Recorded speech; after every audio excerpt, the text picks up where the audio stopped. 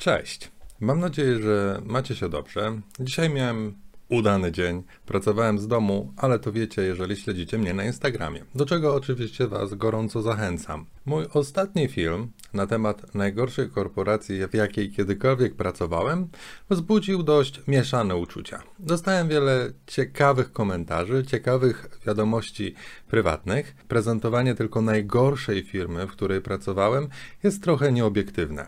I trochę pokazuje Wam świat jakby z jednej, tej bardziej pesymistycznej perspektywy. Dlatego postanowiłem nagrać ten odcinek i w tym odcinku opowiedzieć Wam o 4 takich elementach, które działają na plus, czyli takich benefitów z pracy w dużej korporacji.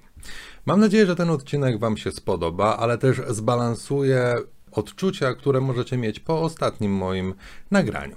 Tak więc zachęcam serdecznie, no i zapraszamy. Pierwsza rzecz to oczywiście zarobki. I nie są to może takie horrendalne zarobki, ale są to zarobki, które zazwyczaj są powyżej średniej krajowej. Nie zrozumcie mnie źle. W Polsce można zarabiać dużo więcej w krótszym czasie. Szczególnie na przykład, jeżeli wejdziecie do świata polityki.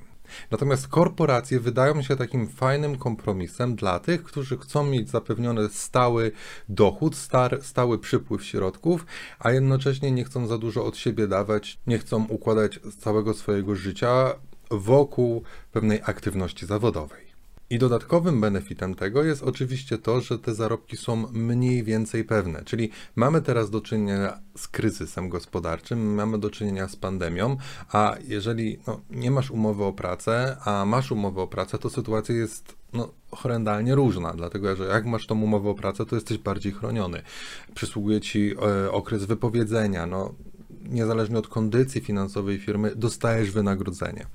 Więc to są takie benefity, o których powinniśmy pamiętać, szczególnie dla tych osób, które cenią sobie taką stabilizację i nie lubią ryzyka. Dodatkowo, w kwestiach takich okołofinansowych, nie powinniśmy zapominać, że firmy czy korporacje dostarczają nam takich dodatkowych benefitów, czyli na przykład bezpłatną opiekę medyczną w placówkach niepublicznych. I to jest bardzo duży plus i mam na myśli 2 czy 3 firmy medyczne, które świadczą te usługi. One nie są najlepsze i można im wiele zarzucić, ale na pewno są lepsze niż służba zdrowia taka publiczna.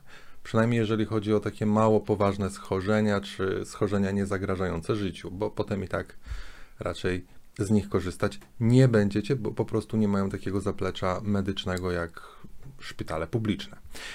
Druga rzecz to oczywiście wszystkie karnety czy jakieś programy sportowe, które możecie wykorzystać, a które wchodzą on top waszego wynagrodzenia, czyli karty multisport. Reasumując, kwestie finansowe i okołofinansowe są dużym benefitem, jeżeli chodzi o firmy. Drugim elementem są wyjazdy służbowe. Wyjazdy służbowe, ale też możliwość relokacji na dłużej do innych krajów niż ten, w którym obecnie żyjecie. I zacznę od wyjazdów służbowych. Wiem, że temat ten jest nieszczególnie popularny w czasach pandemii, ale jeszcze jakiś czas temu, czyli pół roku temu, taki nie był. Dużo podróżowaliśmy, szczególnie w ramach firm czy korporacji, które mają struktury międzynarodowe. Ja pamiętam też, jak dawno temu zaczynałem swoją przygodę zawodową z firmami, to te pierwsze wyjazdy najpierw do Polski, a potem za granicę robiły na mnie bardzo duże wrażenie, dlatego że też wszystko było sponsorowane w ramach firm. I nie zapominajmy, że oprócz takich wyjazdów typowo biznesowych są takie wyjazdy integracyjne. I to nie tylko dotyczy się działów sprzedażowych. Ja cały czas pracowałem w finansach i w takich wyjazdach też brałem udział. I najbardziej, czy najlepiej wspominam taki wyjazd, to jako taka inspiracja i ciekawostka w ramach poprzedniej firmy, kiedy wyjechaliśmy sobie na tydzień na narty.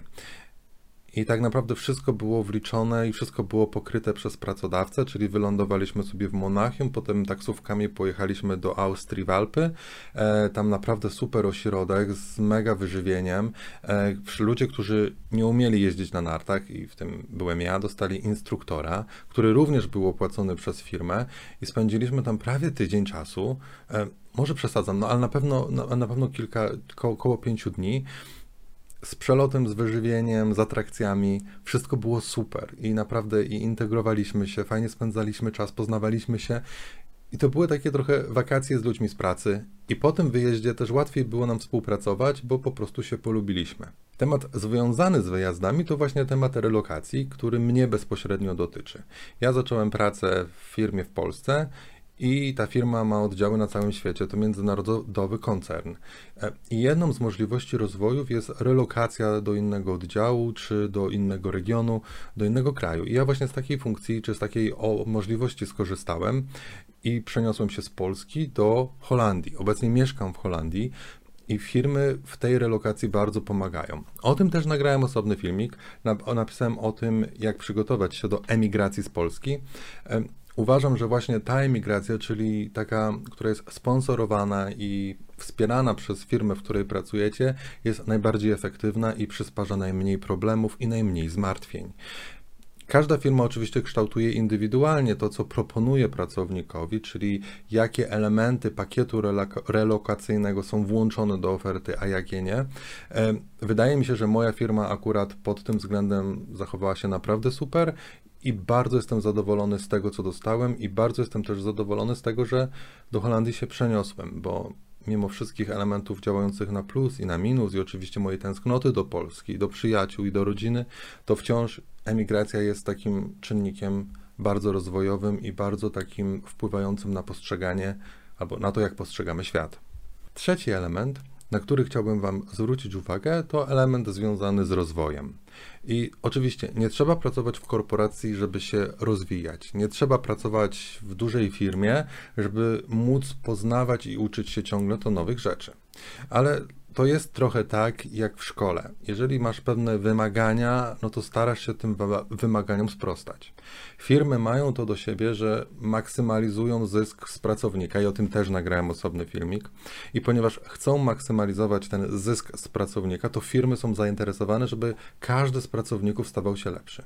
A stajesz się lepszy poprzez rozwój, poprzez naukę nowych rzeczy, poprzez doświadczanie nowych to sytuacji. Dlatego też pracując w dużej firmie i pracując tak naprawdę w korporacji, mamy większe szanse na rozwój niż prowadząc swój biznes.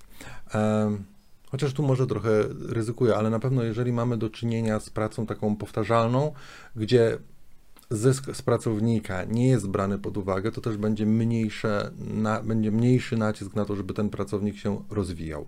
Dodatkowym aspektem jest taki aspekt, że podczas tego rozwoju też będziecie spotykać ludzi, od których będziecie się uczyć. Normalnie wiedza i nauka jest rzeczą, za którą trzeba płacić. W Polsce jest trochę fajnie i trochę lepiej, bo jak chcesz się uczyć i jesteś w tym dobry i dostaniesz się na te studia państwowe, czy na tą uczelnię państwową, no to nie musisz za to płacić. Na większości świata, czy tak zachodniej cywilizacji, nauka jest dobrem i za to dobro trzeba słono płacić.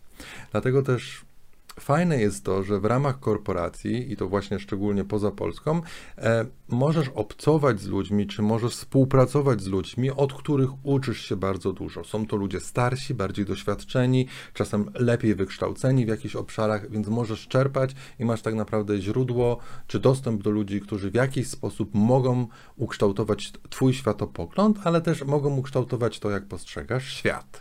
Czwarty element, który jest w zasadzie często pomijany, a ja uważam, że jest jednym z ważniejszych, jest to, że poznajesz bardzo ciekawych ludzi, ale też możesz zawierać pewne przyjaźnie. I powiem Wam szczerze, ludzie, których nazywam przyjaciółmi, poznałem w ramach firm. Oczywiście mam też przyjaciół spoza firm, ale jakby to, że pracowałem z kimś, no nie ograniczyło mnie do tego, żeby stworzyć fajne relacje także poza pracą. I oczywiście możecie też myśleć, że firmy służą do tego, żeby poznawać kogoś, żeby tworzyć związki albo zdradzać się i to też prawda. Bardzo wiele zdrad właśnie odbywa się w miejscu pracy. Bardzo wiele relacji czy bardzo wiele romansów rodzi się w pracy.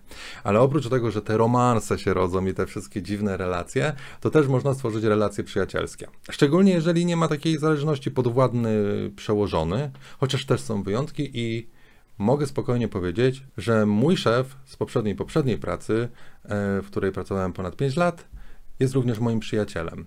Jest przyjacielem, ale też mentorem i osobą, od której bardzo dużo zaczerpnąłem i która mnie bardzo zainspirowała do życia. A też to dostrzegam teraz, kiedy światopoglądowo w jakichś kwestiach się nie zgadzałem z nim 5 czy 7 lat temu, a teraz dochodzę do tego, że on jednak miał rację. To pokazuje jakby, że naprawdę można spotkać fajnych ludzi na swojej drodze. Mam nadzieję, że ten film Wam się spodobał. Nie chciałem wchodzić też w super detaliczne informacje, dlatego że no na przykład jeżeli chodzi o wynagrodzenia i benefit związany z wynagrodzeniami, no to też nie chciałem pokazywać dokładnie, jak to wygląda w poszczególnych firmach, bo to jest temat, który jest raczej traktowany jako temat sensytywny, czy wręcz tajemnica służbowa. Ale oczywiście są elementy, które mogę poszerzyć i mogę Wam podać na konkretnych przykładach, ale to, co jestem bardziej ciekawy, to jest to, jakie Wy macie spostrzeżenia, czy jakie macie doświadczenia z firm, które Wam się podobały, albo które wniosły coś pozytywnego do Waszego życia. Okej, dziękuję Wam bardzo za ten odcinek, życzę miłego popołudnia, wieczoru i trzymajcie się, zostajemy w kontakcie, więc zostawcie subskrypcję oczywiście i lajka w górę lub w dół. Trzymajcie się, cześć, hej!